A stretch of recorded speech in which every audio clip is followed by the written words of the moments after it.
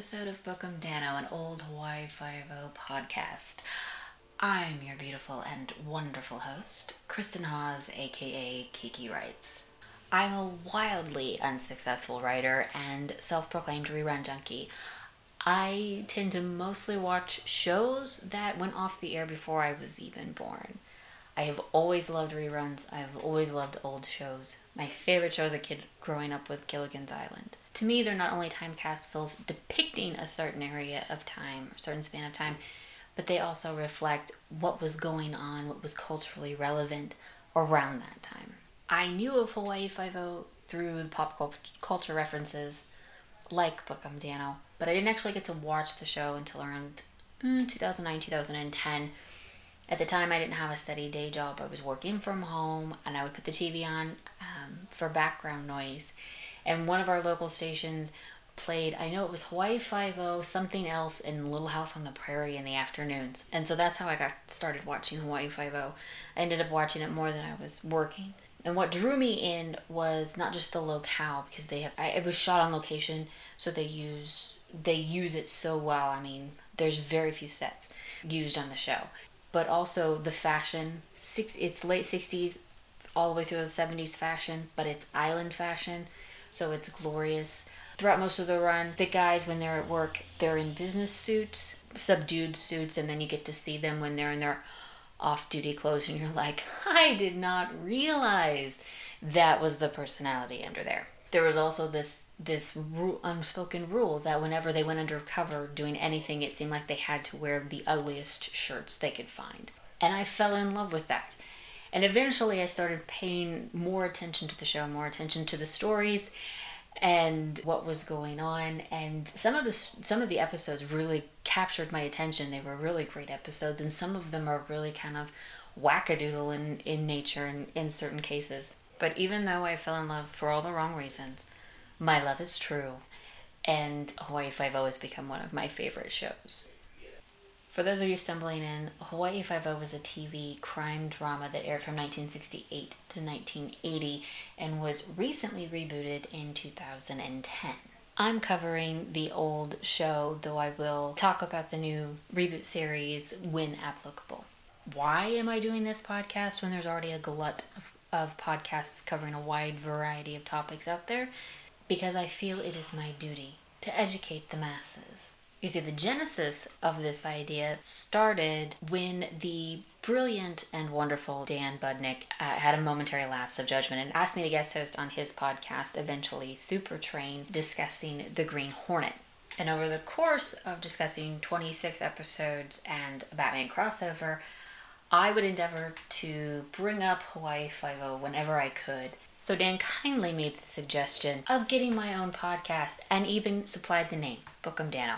And while I debated about going through with this idea, he started another podcast called Rockin' All Week With You. It's a Happy Days podcast, and during the course of his discussion of the first season, he brought up Hawaii Five-0 a couple of times. The first time he was talking about other shows that were still on the air at the time, and he described Hawaii Five-0 as still kicking around. And then later when he was discussing ratings, he seemed surprised that Hawaii Five-0 would be so highly ranked. It was 1974. It was Hawaii Five-0's 6th season in the middle of a 12-season run, and one of their better seasons. I mean, it started off with Hookman. Of course it was going to be highly rated. As you can see, I realized then that it fell upon me to educate the masses of the greatness that is Hawaii Five-0. So if you have any complaints, you can direct those to Dan at eventually supertrain.blogspot.com. Actually, no, I'm kidding. Dan's really great. We did come up with this idea while I was guesting on his show, and he does a whole range of really super great podcasts, and you should check them out. Now, here's where I include the huge disclaimer. First of all, this series went on for 12 seasons. It's 280 episodes. That's a lot, and I have serious commitment issues, and I'm lazy. So, as much as I would like to be able to say definitively that I'll be able to get through the whole series, I just can't make that promise. I really hope to. right now I'm breaking up that goal into little bits. My first goal is to get through the first season of the series. If I do that, I'll be able to make it. Second of all, my recording setup is pretty questionable. Unlike a lot of people, I don't have a designated computer room. I live in a very small house with 2 other people. We don't have a lot of space. So right now I'm recording in what is called the box room. Basically, it's kind of a half redone spare room that we put boxes in. The people in this house, we order a lot of stuff online. We open it, we throw the boxes in the box room. The cats play in the boxes for a while, and then we periodically throw them out and then new boxes show up. So that's where I'm recording because it's the point in the house farthest away from the other humans that live here. But they are incredibly loud humans and they watch TV at incredibly loud volume. They are right now in the other room talking very loudly about cat vomit. I also live in a society. I have neighbors. The neighbors that are closest to us have dogs. They bark a lot, so you might be able to hear that sometimes. We have loud geese that fly by periodically. I have a crow that yells at squirrels in the backyard sometimes. There are birds. There are so many birds. I also fidget a lot when I talk. I talk with my hands. You're going to hear me moving around. I have all of my notes. Most of my notes are in an actual physical notebook. You're going to hear pages rustling. You're going to hear me talking with my hands because I will hit myself. I will hit my legs. I will hit my jewelry. I can't sit still. I've tried. I've recorded in multiple situations to try to minimize it, and I simply can't. I'm a fidgeter. I drove every speech teacher crazy because I could not stand still while giving a speech. I just can't do it. I can't be still and talk. I'm far too expressive for such things. Basically what I'm saying is I don't have the equipment nor the setup that would provide optimal recording conditions. So you're going to get some ambient noises. Those are free of charge. I will do what I can to reduce them as much as possible. And hopefully recording conditions will improve in the future. You might also notice the patchwork kind of quality to the episodes, at least for the first few. And that's because that even with notes and everything, I still forget things that I want to say. So I go back and add them in later, or I decide that I need to say something better, so I redo it, and it's the kind of perfectionism that will eventually fade away as I do this more often and get more comfortable with it. I also struggle with my voice modulation because, like I said, this setup is questionable and I am expressive. But enough of these pleasantries. Let's go to Hawaii. Well, thank you for your help, McGarrett. Intelligence will take over from here. Is that an order? Everybody knows that Steve McGarrett only takes orders from the governor and God. Occasionally, even they have trouble. Episode 1, Cocoon. Air date September 20th, 1968. Written by Leonard Freeman, the creator, and directed by Paul Windkos. He directed 3 episodes. The body of McGarrett's friend Hennessy, who works in intelligence, is found on the beach. He apparently drowned, which Steve quickly knows isn't true because Hennessy didn't swim. So he goes to his apartment and takes a look around to see what he's been working on and finds some evidence that has been partially destroyed, which he pockets, and then he conveniently finds the man who was doing the destroying of the evidence and ends up shooting him in self-defense. At that moment, 2 other intelligence agents show up, Brent and Miller. There's a tense exchange. Brent advises McGarrett to back off, but of course McGarrett won't. Instead, he sends Kono to check in with everybody in Hennessy's datebook, especially Rosemary Kwong, who is apparently the last person to see him alive. He also sends the John Doe who attempted to murder him, sends his fingerprints off to be analyzed. He also checks in with the coroner for the autopsy results of Hennessy. The autopsy reveals that prior to death, gutta percha had been used on his eyes, nose, and ears. At Hennessy's funeral, Miller passes Steve a note to meet him later, which he does, and then reveals to Steve that several other operatives have also been killed in accidents, including a guy named Henderson in Jakarta. Steve takes that information to the Attorney General to get him to have Henderson's body exhumed and examined for the gutta percha to see if there is a link in the deaths. Danny pieces together some of the torn up papers that McGarrett found in Hennessy's apartment, and all he can come up with for sure is the word Arcturus and the word cocoon. Meanwhile, Kono finally finds Rosemary Kwong. Turns out she was in the lockup across the street the entire time. Steve goes to talk to her, arranges a deal to get her out of jail in exchange for answering questions, which she takes once she finds out that Hennessy is dead. She ends up giving them the last clue, which is that Hennessy got a phone call the night that they were together to go down to the pier. With that information, Steve realizes that Arcturus is actually SS Arcturus. It's a ship. They find out where it's at, what pier it's at. Steve then works with the dock master there to get on board posing as a workman because the ship's in dock for repairs. While on the ship as the workman, he manages to sneak off and he finds the cocoon chamber.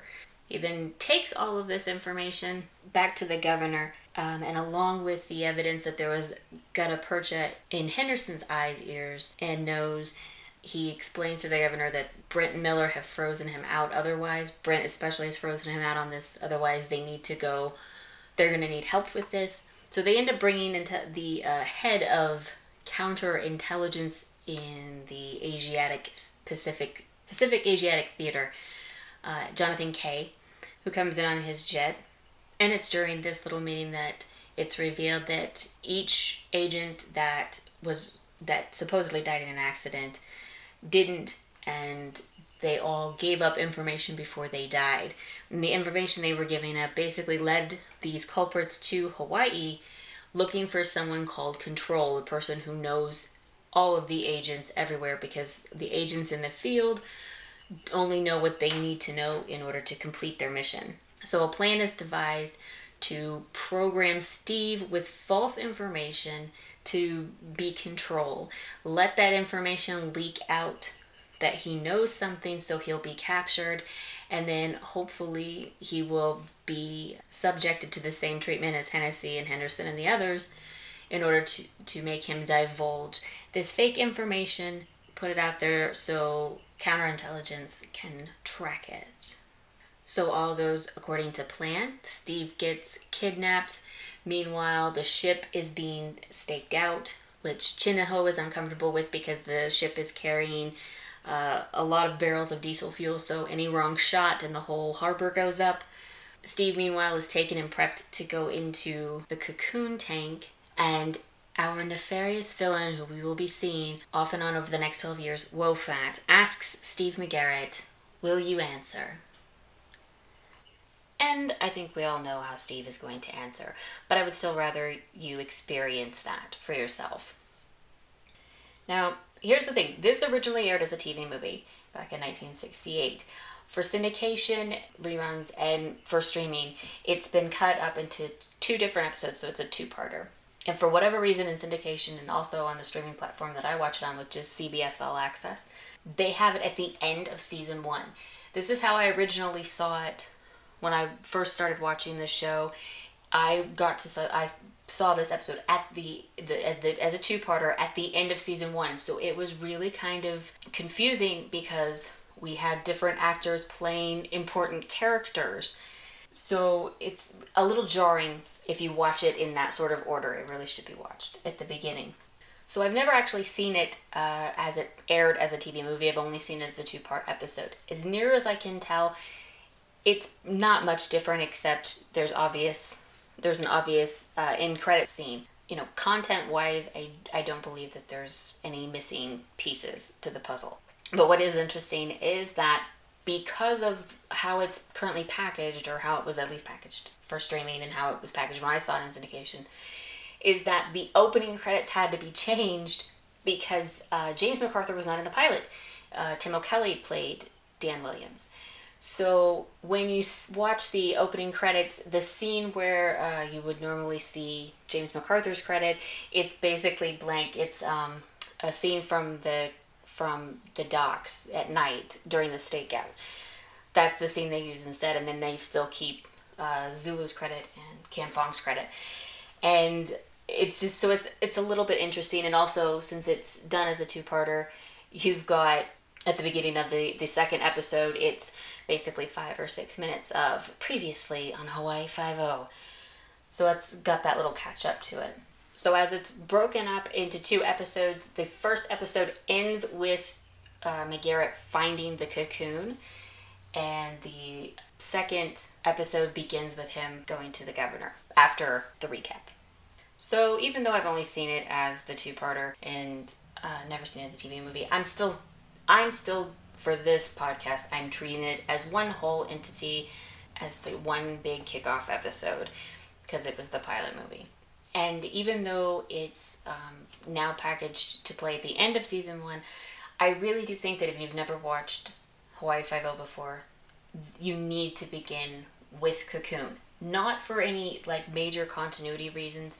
There's basically the way the dramas were done, what you got in the overall arcs is we do have Wo Fat as a recurring villain, but he's usually doing different things, different nefarious deeds whenever he shows up.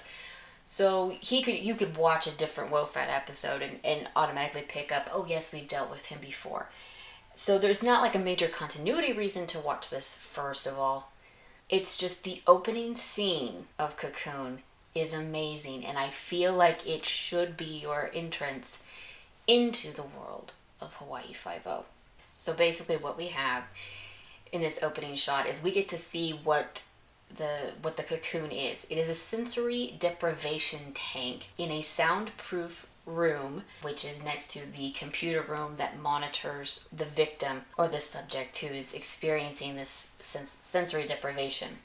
Now what it is that they have them in a wetsuit with a pale Caucasian flesh colored hood, latex mask that is form-fitted over their face, with these black oxygen hoses coming out. These people are wired up for to monitor their vital functions and heartbeat and stuff like that. The wetsuit is bright red. They're tethered in this pool of water, and they're lifted out by crane to come into the computer room, and you see all of this happening to Hennessy. And he's brought into this computer room, and there's Wo Fat there, and there's this mysterious pipe smoking man who keeps urging him to get on with it. And you see this whole bank of computers because it's 1968 and this stuff was high tech. And what happens is they get him disconnected. They prop him up on a Frankenstein lab table, so he's strapped in, but he's flat on this table that's now elevated, so he's standing up. And Wo Fat says quite cheerfully, "Shall we check in on Mr. Hennessy?" And he cuts off the latex mask. He cuts from ear to ear, and he pulls it down, and as he pulls it down, Hennessy's mouth opens in a scream, but instead of a scream, it's a music stinger.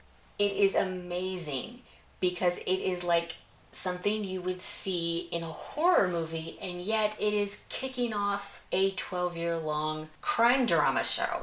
So it really is quite fantastic. You get the feel from the beginning that you are going on a ride. And you are. After all, it is a pilot episode. Pilot episodes tend to be a little bit more over the top, a little more extra. This one is definitely extra, especially when we have a sensory deprivation tank that we use for torture purposes. So let's get a little bit into this episode. As I said, we open with the Hennessy torture scene. We actually don't see McGarrett until he is driving to the beach where they have discovered his friend's body. We get an interesting characterization of Steve at these first few moments, is that he's obviously upset that his friend is dead, but he's also very smart because he quickly picks up on the fact that, his friend had to have been murdered because he doesn't swim. He's also very businesslike. You need to get the coroner, you need to let him know he's dealing with a homicide. though Jack Lord pronounces it homicide, and I don't know why, but that will never fail to just catch my ear wrong. Sorry, Jack Lord. He's not the only one that does it, but still. Despite his emotion over his friend's death, because he does give like a nice little speech about him to Kono a little bit later, about how he was, this pale Irish guy, so he hated this island because he could get sunburnt going to the grocery store, but he was, a really great guy. He does feel some emotion, and he is somewhat upset about his friend being killed. And you can see that a little bit too as he deals with the intelligent agents, their stonewalling of him and that sort of thing. You can see why he loses his temper. But, despite all of that, his first thought is still, I gotta get to his apartment and see if I can find what he was working on. And that scene plays really well because there's no music. It's just wind chimes. Now, this scene opens, we see someone going through Hennessy's stuff, and we see him tear up the sheets out of his notebook and burn them in what looks to be like a coffee place fire pit. The 60s were wonderful. I didn't even know these sorts of things existed, but apparently they do. It's magical, and I need one. Point is that, he doesn't leave when Steve shows up. The landlady lets him in. So we know he's lurking about while Steve's looking around, and all we hear is just the wind chimes until this guy appears and tries to kill Steve, and Steve quick draw shoots him, which is it happens bang bang, and it's very loud, compared to the fact that we've been doing with just wind chimes and silence mostly. It's really well done the way it is. It's very tense because we know he doesn't know and we're waiting, and you just have the wind chimes. There's a lot of little elements in there that strike me a bit like a horror film. Like, it's got this horror atmosphere to it, with the cocoon tank, with the use of sound, with scenes like this. It's just kind of unexpected to see it in a crime drama like this. We're then introduced to our two intelligence agents, Brent and Miller, played by Leslie Nielsen and Andrew Duggan, respectively. It's obvious from the get-go that Brent is like, thanks for your help, you can go now. And of course, McGarrett's not gonna back off. First of all, it's a homicide on his island, and second of all, it's one of his friends. It's made quite clear that McGarrett's not going to be backing off. Even Miller knows that Steve won't back off.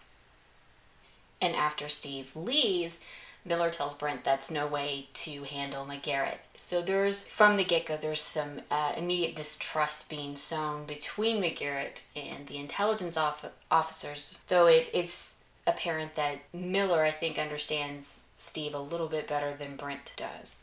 And that distrust is capitalized on because both we have Miller trying to be cooperative, but he really feels like he can't because he's, very by the book. And then we also have Brent, who's just flat out stonewalling Steve. The thing is our mystery man with Wolfat smokes a pipe, and both of our intelligence officers smoke a pipe. So could one of them be working with the enemy? Maybe. Actually, if you do watch the opening scene, if your eyes are in the right spot, you will see who the mysterious man is. Because despite the way that this scene is shot, and it's done really well because you are focused on one part of the screen, you completely miss a little oopsie over here showing who our pipe smoking man is. But the thing is like I said, it is so well done because I have watched this episode now I don't know how many times, and only just recently, this last viewing, caught the oopsie. So maybe try to look for that on the second or third viewing. Now, the first member of Steve's team we actually meet is Kono, and we see probably more of Kono than any other team member in the pilot episode. We actually don't see Danny until about 17 minutes in, and that is at Miller's funeral, and he doesn't say anything, so we don't even know that he's somebody that we should be familiar with or that is somebody important.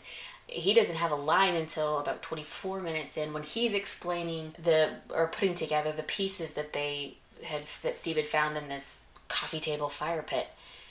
And we're not introduced to Chen Ho until well past the 30-minute mark. I was 35 minutes in. So while we know it's very much McGarrett's show, we know he works for the team, and it's just kind of weird to see them introduced, especially later, so far into the episode with some of the characters.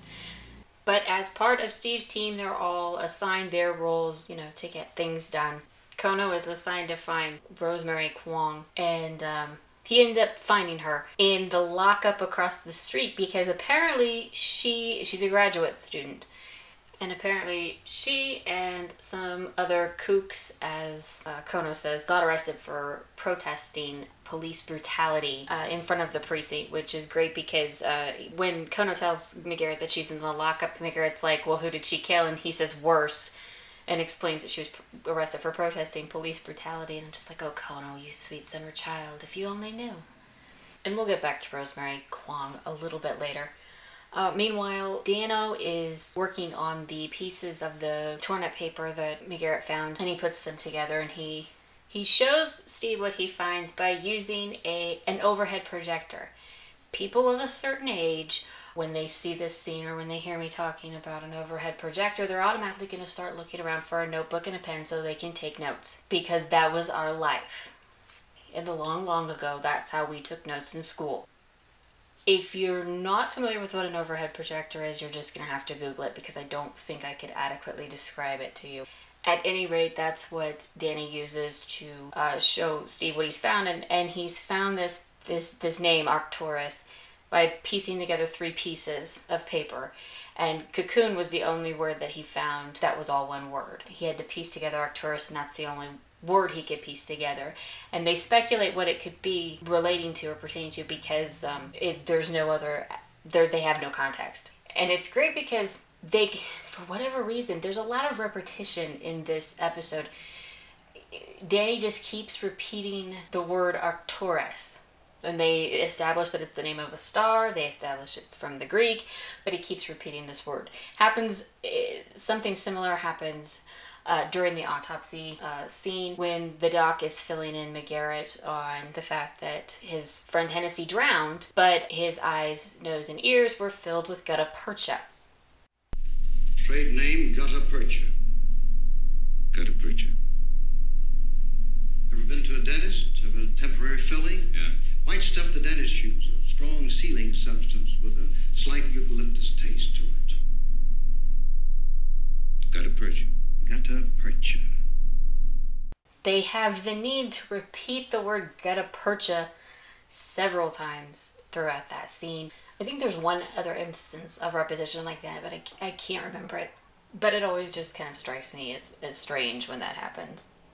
And Chin Ho's job, I think, is just to be Chin Ho because, like I said, he doesn't come in until, way late. He makes his entrance right after Rosemary Kwong gives Steve the last clue that he's looking for. And he comes bursting in and he's like, Chin Ho Kelly strikes again. And Steve, of course, very quickly says, shut up and sit down. Which is a little rude. I mean, Chin Ho, just trying to have a good time at his job. So while we don't actually see him working any of the investigative aspects, we do see him quite a bit at the stakeout. After all, he's the one fretting about all of the diesel that the Arcturus is carrying and having it blow up, and Kono teases him and he says, do you want to live forever? And he's like, yeah, I do, actually. So we kind of get a sense of what everyone's roles are going to be on the team throughout the series. Anyway, getting back to Rosemary Kwong. When she and Steve first meet, she's in the lockup with a bunch of the other kooks, as Kono called them. Her initial reaction to McGarrett is, I don't make deals with cops. And she is quite defiant until he tells her that Hennessy is dead. And then she relents and she gets taken to the office for questioning. And she gives the straight story that she and Hennessy were friends. She stays at the dorm at the university because she's a graduate student. And men aren't allowed past the first floor, so she offered to go to his apartment to cook. He gave her his key, told her, to cook up a storm. He was supposed to be there by 6. He wasn't. He didn't get there until 8. And then not long after he got there, he got a phone call and she said she only heard his side of the conversation, but it was only 4 words, and that was, yes, sir, the pier. And that's all that Steve needs to be tipped off that the Arcturus is actually the SS Arcturus and that it's a ship. And so while he's talking to the port captain, he's really happy about all of this. And he hangs up. He grabs his drink and his sandwich and goes rushing out of the room past everybody, kind of leaves them all there, which was actually kind of a funny scene because he comes back in and he is like, what, you guys all just stand around for a living or what? So they all leave. And when they leave, he goes to Rosemary and he's like, do you want to keep up your end of the deal? Basically, dinner with me tonight at Sands at 8. And I was just like, I have issues with this.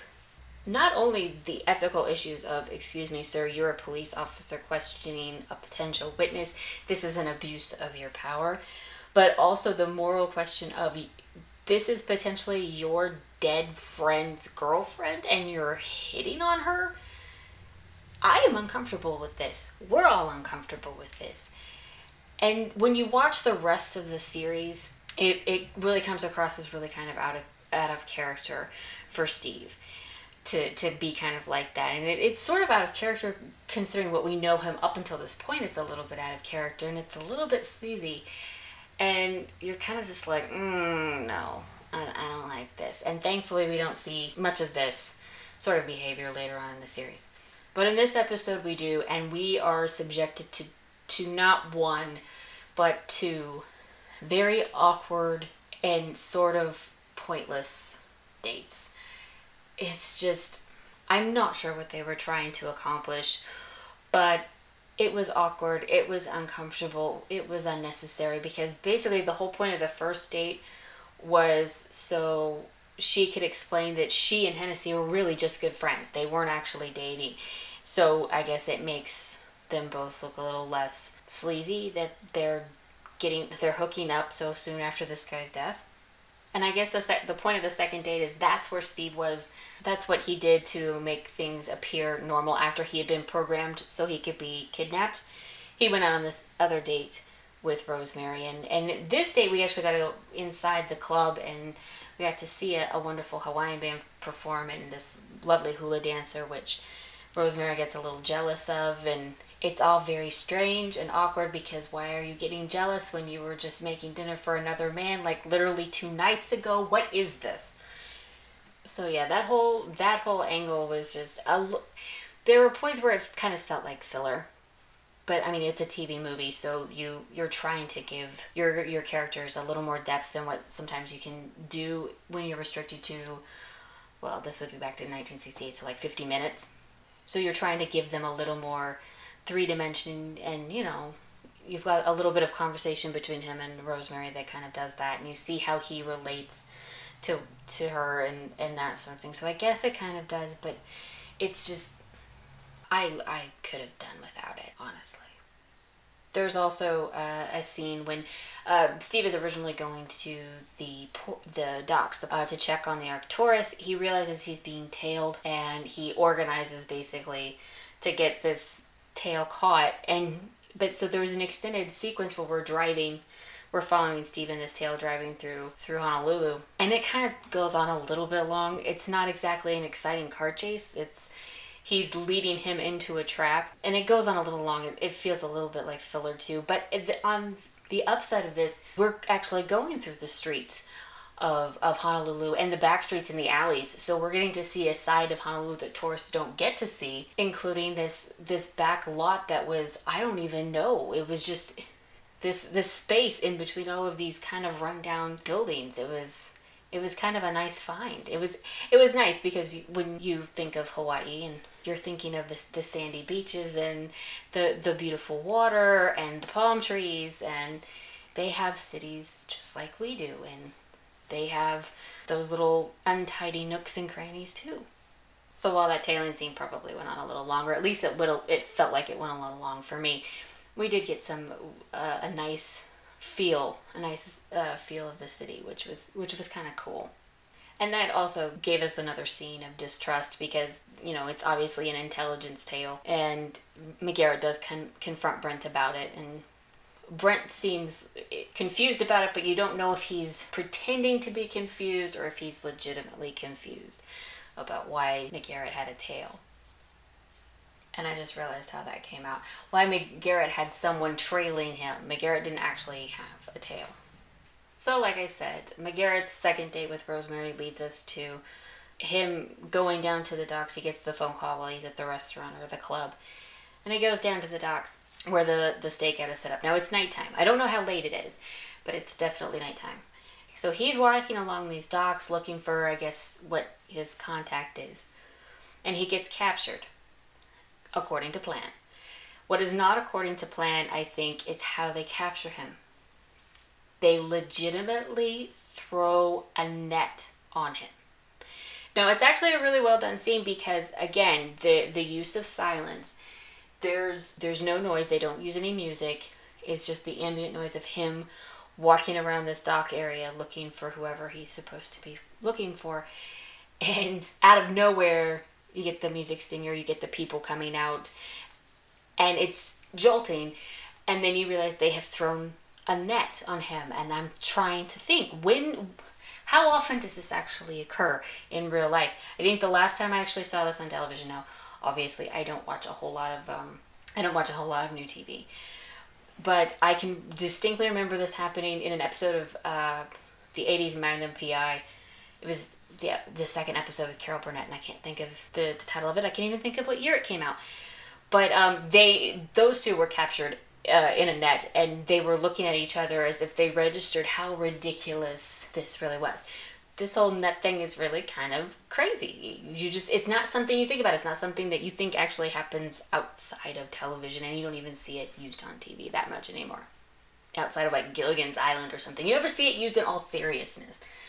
So it's a little jarring to see it play it out.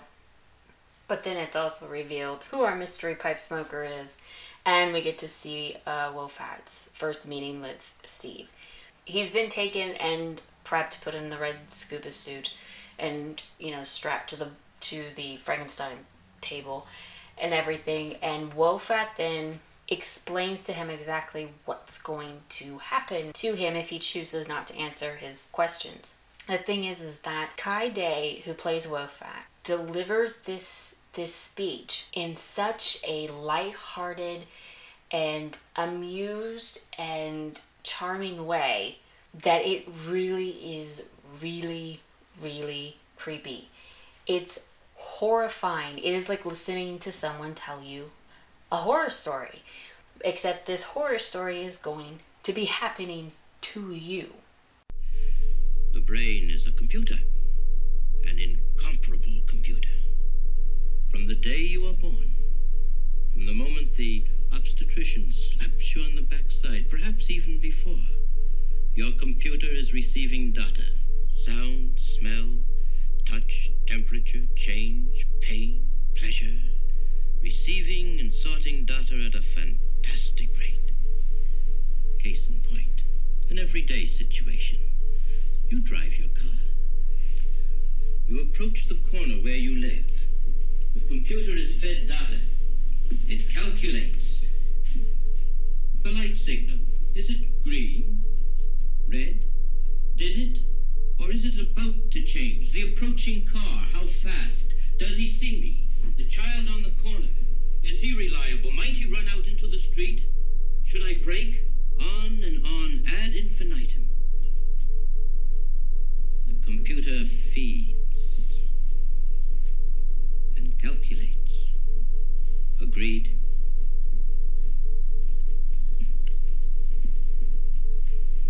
No matter. That is the fact. What would happen? What would happen if for the first time in your life, all sensory input, all messages to the brain were shut off? Completely shut off.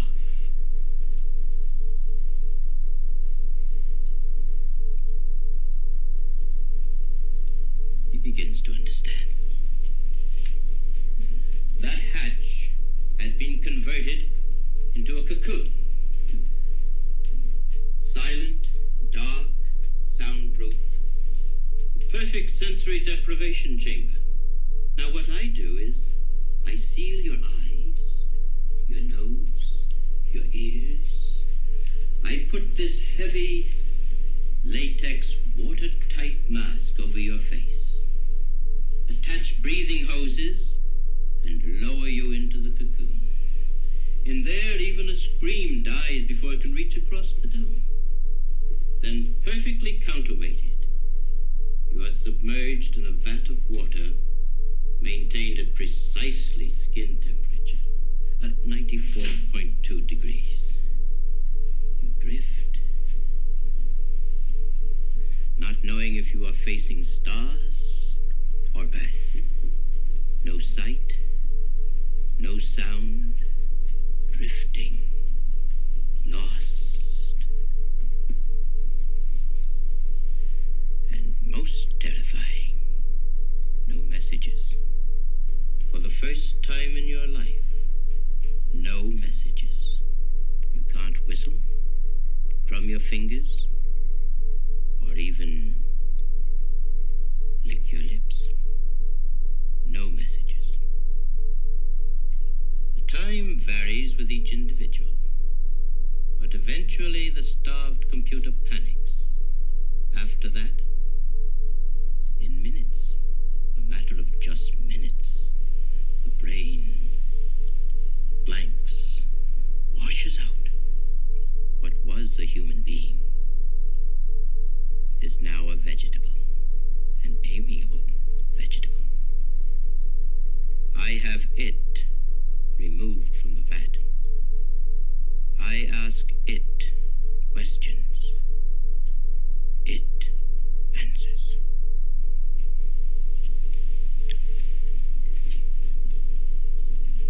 Mr. McGarrett, you choose. I have one question. Will you cooperate? Will you answer? It really establishes Wofat as a formidable villain. I mean, he's already got a great look. He's got the shaved head. He's got the fantastic mustache. He's got this charming little smile that's very, it's sweet but sinister. And you realize when he's telling McGarrett all of this about how this is all going down, that he is really having a good time. And that just makes it even more diabolical. So obviously the answer to the question is, of course, Steve is not going to tell him what he wants to know, not willingly anyway. What's the point of undergoing all of that programming if you don't get to use it? And I didn't really talk much about that scene. When they decide to do this, Steve goes to the governor with all the evidence, and governor basically calls in the head of the operations, and they all meet. The head of counterintelligence here, Jonathan Kay, we're going to see him multiple times. In this episode, he's played by James Gregory, who I love. He's just one of my all-time favorites. I love it when he shows up in my reruns because he's so much fun. But when the governor leaves and they bring in this psychiatrist so he can talk to Steve, he said he's looked through his record and he talks to Steve and says that he's a good candidate to do this. It kind of like gives you a heads up of just how creepy this is going to be, because they're talking about literally hypnotizing him and programming him with false information and hypnotizing him so when he hears the word control, he'll spill his guts with all of this false information. And it just knowing, even though you know that Steve is programmed, the whole thing is really kind of chilling, because they program Steve for this, and now Steve actually has to go through with it, and they're not exactly sure how the cocoon works until Steve is sitting there being told by Wofat. And I think that adds a level of horror there, because, even though we know that Steve has been programmed, which is horrifying enough in itself, he's also going to be, subjected to this torture to lure, draw out that program. And it's like, well, how much of Steve is going to remain? So it's definitely very tense when he gets put into that pool. And like I said, I'm not going to spoil, but I will just say that it's Steve's endurance in the cocoon that impresses Wofat. And I think that really is what sets them up ultimately as forever rivals. It's not just the whole breaking the law, but I think that Wofat sees Steve McGarrett as a worthy adversary. Okay, I want to talk a little bit about the cast, both the main cast and the guest cast for this episode, and I will do my best to keep it short because I know how I am. I can go on forever about this kind of stuff. So, Steve McGarrett is played by Jack Lord. This is arguably the role he's most known for. But it actually came at the end of his career. His first credit was in 1949. And he did a lot of television and movies in between. He was in a Bond movie. He was in Dr. No. TV-wise, he showed up in Route 66, The Untouchables, The Fugitive, The Invaders, The Naked City. He also did several television westerns, which I think is kind of weird because I never think of him as being a western kind of a guy. But he showed up in Gunsmoke, Have Gun Will Travel, Wagon Train, Rawhide. He was in Bonanza, and I've seen that episode, and he was an actual bastard in that episode, which is really weird because I'm used to him as a good guy. He was also the lead in a short-lived TV series about a rodeo rider called Stony Burke, and he starred in that with Bruce Dern and Robert Dowdle, aka Chip from Voyage to the Bottom of the Sea, which is one of my all-time favorites. Love me some sentient seaweed theater. Jack Lord's last credit is actually a TV movie called M Station Hawaii. It aired in June of 1980. The last episode of Hawaii Five-0 aired in April because basically he decided that once he finished Hawaii Five-0, he was going to retire to Hawaii, which honestly is a great game plan and my new goal, to work on a series in Hawaii and then retire there and live out my days. So, current Hawaii productions, current Hawaii Five-0, current Magnum PI, get in touch. Old, fat, white, bisexual women were the new big thing, so get on board. Okay, Tim O'Kelly played Dan Williams in this episode, and he was later replaced by James MacArthur. Here's the thing. He's fine, I think. It's just that Dan Williams is supposed to be a younger detective. He's supposed to be somewhat experienced, but not that experienced. There's still some newness and youngness there. And Tim O'Kelly definitely portrayed that, but he's got this face that just makes me think of golly gee whiz, Mrs. Cleaver. It's a little too, it's a little too golly gee whiz. James MacArthur brought a little bit more of, there's still a youth there, but there's a less golly gee whizness about it. I don't know how else to explain it. But anyway, so Tim O'Kelly, he doesn't have like a real long resume, but he showed up in Gunsmoke, Big Valley, The Mod Squad, and he was in 3 episodes of Batman, including 2 with King Tut, where he played his royal jester. Now, as I said, James MacArthur took over the role of Dan Williams for 11 seasons, and he's got a little bit more of a resume to him.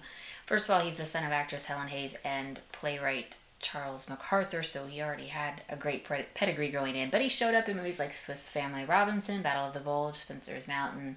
TV-wise, before getting the role of Dano, he was in Gunsmoke, Bonanza, Wagon Train, The Untouchables, The Alfred Hitchcock Hour, where he played a real bastard, and that was really something to see. Not used to my beloved Dano being a bastard. He also ended up on Fantasy Island, Love Boat, and Murder, She Wrote, and he reprised his role as Dan Williams in the 1997 TV movie that was meant to continue the series. He then played Governor Dan Williams, and Chin Ho, Kono, Duke, Jae Fong, and Trek are all involved in that, which is weird for reasons we will discuss hopefully at a later date. And Gary Busey and Russell Wong were the new Five-0 team. I've not seen this movie, so I have no idea how glorious it is. But I mean, you put Gary Busey in it, it must be magnificent. Okay, Chin Ho was played by Cam Fong. He played the role for 10 seasons. Prior to Hawaii Five-0, he only had a few uncredited roles in Hawaii-based movie productions. Afterwards, he did a few episodes of Magnum P.I. And he also did the 1997 TV movie for Hawaii Five-0 and the movie Goodbye Paradise with Pat Morita, James Hong, Danny Kamakona, who was in multiple episodes of Hawaii Five-0, and also with his son Dennis Chun. And Dennis Chun is important because not only is he Cam Fong's son, but he was in the original Hawaii Five-0. He's now currently on the 2010 Hawaii Five-0, where he plays Duke, who is super important. He was super important in the original. He's super important now. You're not going to say anything to dissuade me of this. And he also did a few episodes of the 1980 Magnum P.I. and has shown up on the 2018 Magnum P.I. as his character Duke because Hawaii Five-0 and Magnum P.I. share a universe. Kono is played by Zulu. I believe he only lasted 4 seasons. Prior to Hawaii Five-0, he was in a movie called I Sail to Tahiti with an all-girl crew. And it includes Douglas Mawson and Richard Denning, both who showed up on Hawaii Five-O. Diane McBain, who also showed up on Hawaii Five-O. Plus, she seemed to have a real affinity for doing shows with Van Williams because she ended up on Bourbon Street Beat. She was Daphne on Surfside 6, and she was Pinky Pinkston in the Green Hornet Batman crossover. Also in this movie is Pat Buttram, a.k.a. Mr. Haney from Green Acres, or better known to a certain generation of us, he's the voice of the Sheriff of Nottingham from the Disney's Robin Hood cartoon. After Hawaii Five-O, Zulu showed up in a few TV movies. He showed up on Charlie's Angels, Magnum P.I., and he did return for the 1997 TV movie. He was replaced by Al Harrington, which I will talk more about him when I get to him, because we'll actually see him pop up in a few episodes prior to him coming onto the show as Ben Kukua. Moving on into our guest cast, Brent is played by Leslie Nielsen. We'll see him in one other episode. If you do not know him, I don't know how this is possible. Aside from being in Airplane, Police Squad, Naked Gun, Prom Night, Creepshow, he was in Forbidden Planet. He was the captain in the Poseidon Adventure. He's done all kinds of things. His first credit was back in 1950. TV-wise, he was in a short-lived crime drama called The New Breed. He was in a short-lived Bold Ones, The Protectors. He had recurring roles on Peyton Place, Dr. Kildare, and Bracken's World. He also showed up on MASH, Murder, She Wrote, Golden Girls, Love Boat, Fantasy Island, Voyage to the Bottom of the Sea. He's done tons of stuff. Miller was played by Andrew Duggan. We'll see him in 4 more episodes. He was Cal Calhoun on Bourbon Street Beat. He was also George Rose in a short-lived sitcom called Room for One More, based on the movie of the same name. He was Major Ed Britt on 12 O'Clock High. He was also Murdoch Lancer in the TV show Lancer, which was like Bonanza and Big Valley, focusing on ranching families. And he was John Walton in the Waltons TV movie that spawned the series. He also showed up in M Station Hawaii, the TV movie with Jack Lord. Other TV credits of his include MASH, Wonder Woman, Chips, Charlie's Angels, Gunsmoke, Big Valley, Bonanza. And he's done a few movies. 2 that caught my eye: Frankenstein Island with Cameron Mitchell and John Carradine. You know that one's a winner. And something called House of Women with Shirley Knight, Barbara Nichols, Virginia Gregg, and Gene Cooper. It's a woman in prison movie. I've never seen it, but it sounds glorious. Rosemary Kwong was played by Nancy Kwan. She made her debut as Susie Wong in the movie The World of Susie Wong. She also showed up in Flower Drum Song, The Girl Who Knew Too Much with Adam West and Nehemiah Persoff. Remember that last name. We will be hearing it a lot throughout the run of this. Jot it down. You'll be quizzed later. The Wrecking Crew with Dean Martin, Elka Summer, Sharon Tate, and Tina Louise. Something called Night Creature with Donald Pleasance. It has Donald Pleasance in it. It must be golden. She also showed up on TV in episodes of The A-Team, Trapper John M.D., Fantasy Island, and ER. As I said, Wo Fat is played by Kai Day. He showed up in movies like The Manchurian Candidate, 13 Frightened Girls with Murray Hamilton, Seconds, How to Murder Your Wife, and he showed up on TV shows like The Girl from U.N.C.L.E., Wild Wild West, Kung Fu, Fantasy Island, Matt Houston, Jake and the Fat Man, and a short-lived show called Khan, in which he played the title character. But there's only 4 episodes. Jonathan Kay is played by James Gregory. We'll see him in 1 more episode as a different character. I've already gone on about how much I love him, and here's why. He's Inspector Luger from Barney Miller, and I love him. He also showed up on The Wild Wild West, Gunsmoke, Bonanza, Big Valley, MASH, Hogan's Heroes, Twilight Zone, Mod Squad, That Girl, Columbo, Super Train, Love Boat, Ironside, Kolchak, The New Breed, and Bracken's World with Leslie Nielsen, Lancer with Andrew Duggan, Sanford and Son, Emergency, in which he played Robert Fuller's dad. He was Nick Hannigan in a short-lived series called Detective School with both Randolph Mantooth, who was in Emergency with him, and LaWanda Page, who was in Sanford and Son. And he played Barney Ruditsky in a TV show called The Lawless Years that lasted for 3 seasons. As for movies, he was in Beneath the Planet of the Apes, The Secret War of Harry Frigg with Andrew Duggan yet again, Paul Newman, Vito Scotti, and Tom Bosley. He was in Clambake, and he was also in The Manchurian Candidate with Kai Day. Everybody's connected. The governor in this episode is played by Lou Ayres. We'll see him in 2 more episodes as different characters. His first credit goes all the way back to 1929. He was Dr. Kildare in a series of Dr. Kildare movies. There were like 9 of them. And he was also Dr. Kildare in an unsold Dr. Kildare pilot The TV series ended up getting made, but Richard Chamberlain as Dr. Kildare. Lew Ayres never made an appearance on that particular medical show, but he did show up on Ben Casey and Marcus Welby, MD. He was also Harry Wade Culver on a short-lived series called Lime Street with Robert Wagner. He showed up on Love Boat, Fantasy Island, Magnum P.I., A-Team, Simon and Simon, Trapper John, M.D., Wonder Woman, Battlestar Galactica, Gunsmoke, Columbo, among others. As for movies, he was in the TV movie Salem's Lot. He was also in Battle for the Planet of the Apes and in Damien, Omen 2. He will be replaced as the governor by Richard Denning, which we will see him. We'll see him in one episode as Philip Grey, but the rest he's as the governor, and it's kind of the weird airing sequence because he plays Philip Grey in the middle of playing the governor. Richard Denning was in things like An Affair to Remember, Okinawa, Creature from the Black Lagoon, Creature with the Atom Brain, The Day the World Ended, Girls in Prison. As I've said before, I Sailed to Tahiti with an All-Girl Crew. He did several one-season shows. He was Dr. Greg Graham in The Flying Doctor. He was Michael Shane in Michael Shane. He was Steve Scott in a show called Karen. And he did 2 seasons of a show called Mr. and Mrs. North, where he played Jerry North. Other TV stuff he did, he was in McCloud, Cheyenne, I Spy. He was the voice of Lucille Ball's husband on the radio show My Favorite Husband. And when it moved to television, CBS wanted him, but Lucy wanted Desi. So we all know how that one ended. Sorry, Richard.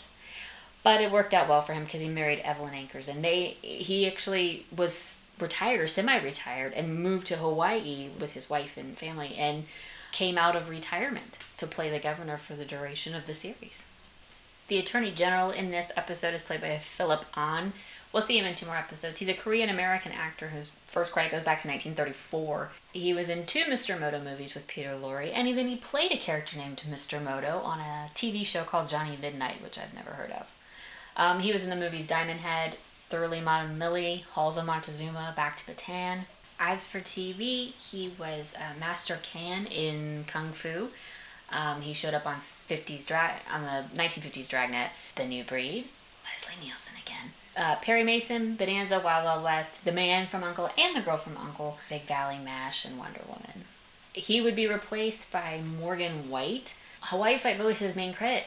He also did a TV miniseries called At Mother's Request, where he played a judge. But he's credited as a writer, producer, and actor in something called The Checkers and Pogo Show. He played Pogo. As far as I can find out, it's a Hawaiian kids show that aired for many years.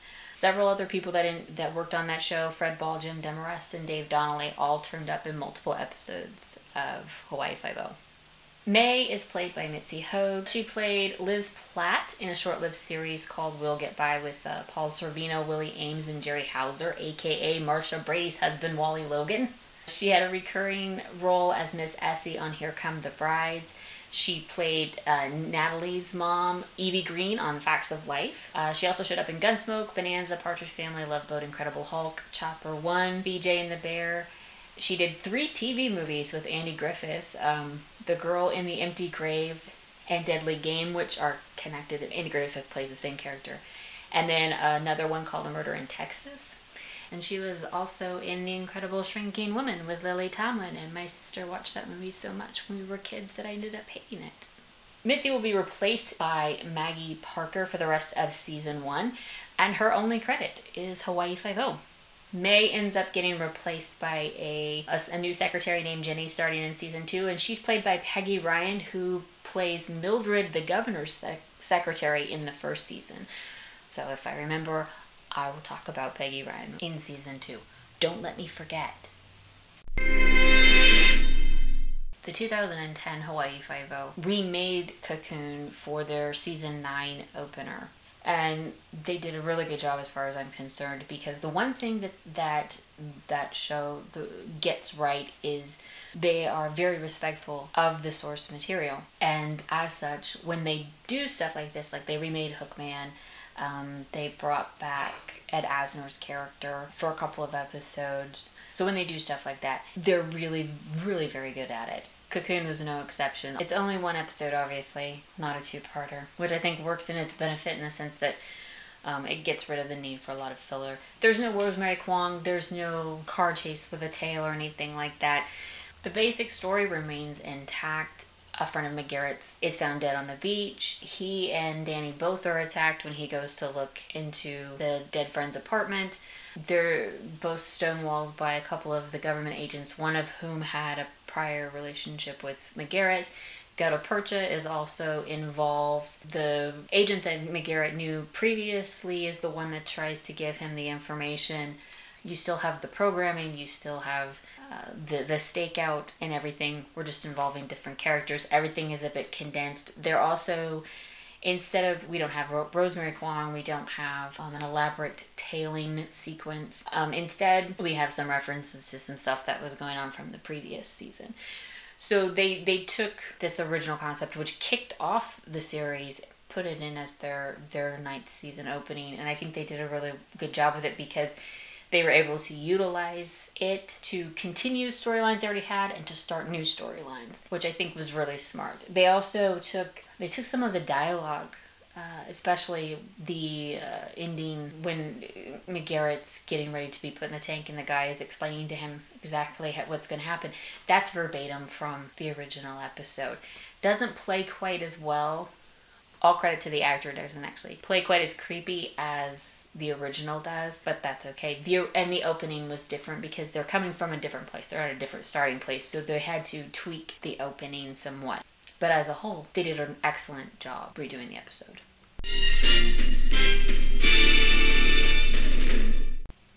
And that, kids, is Cocoon. As far as pilot episodes go, it's a great kickoff to a really fun series.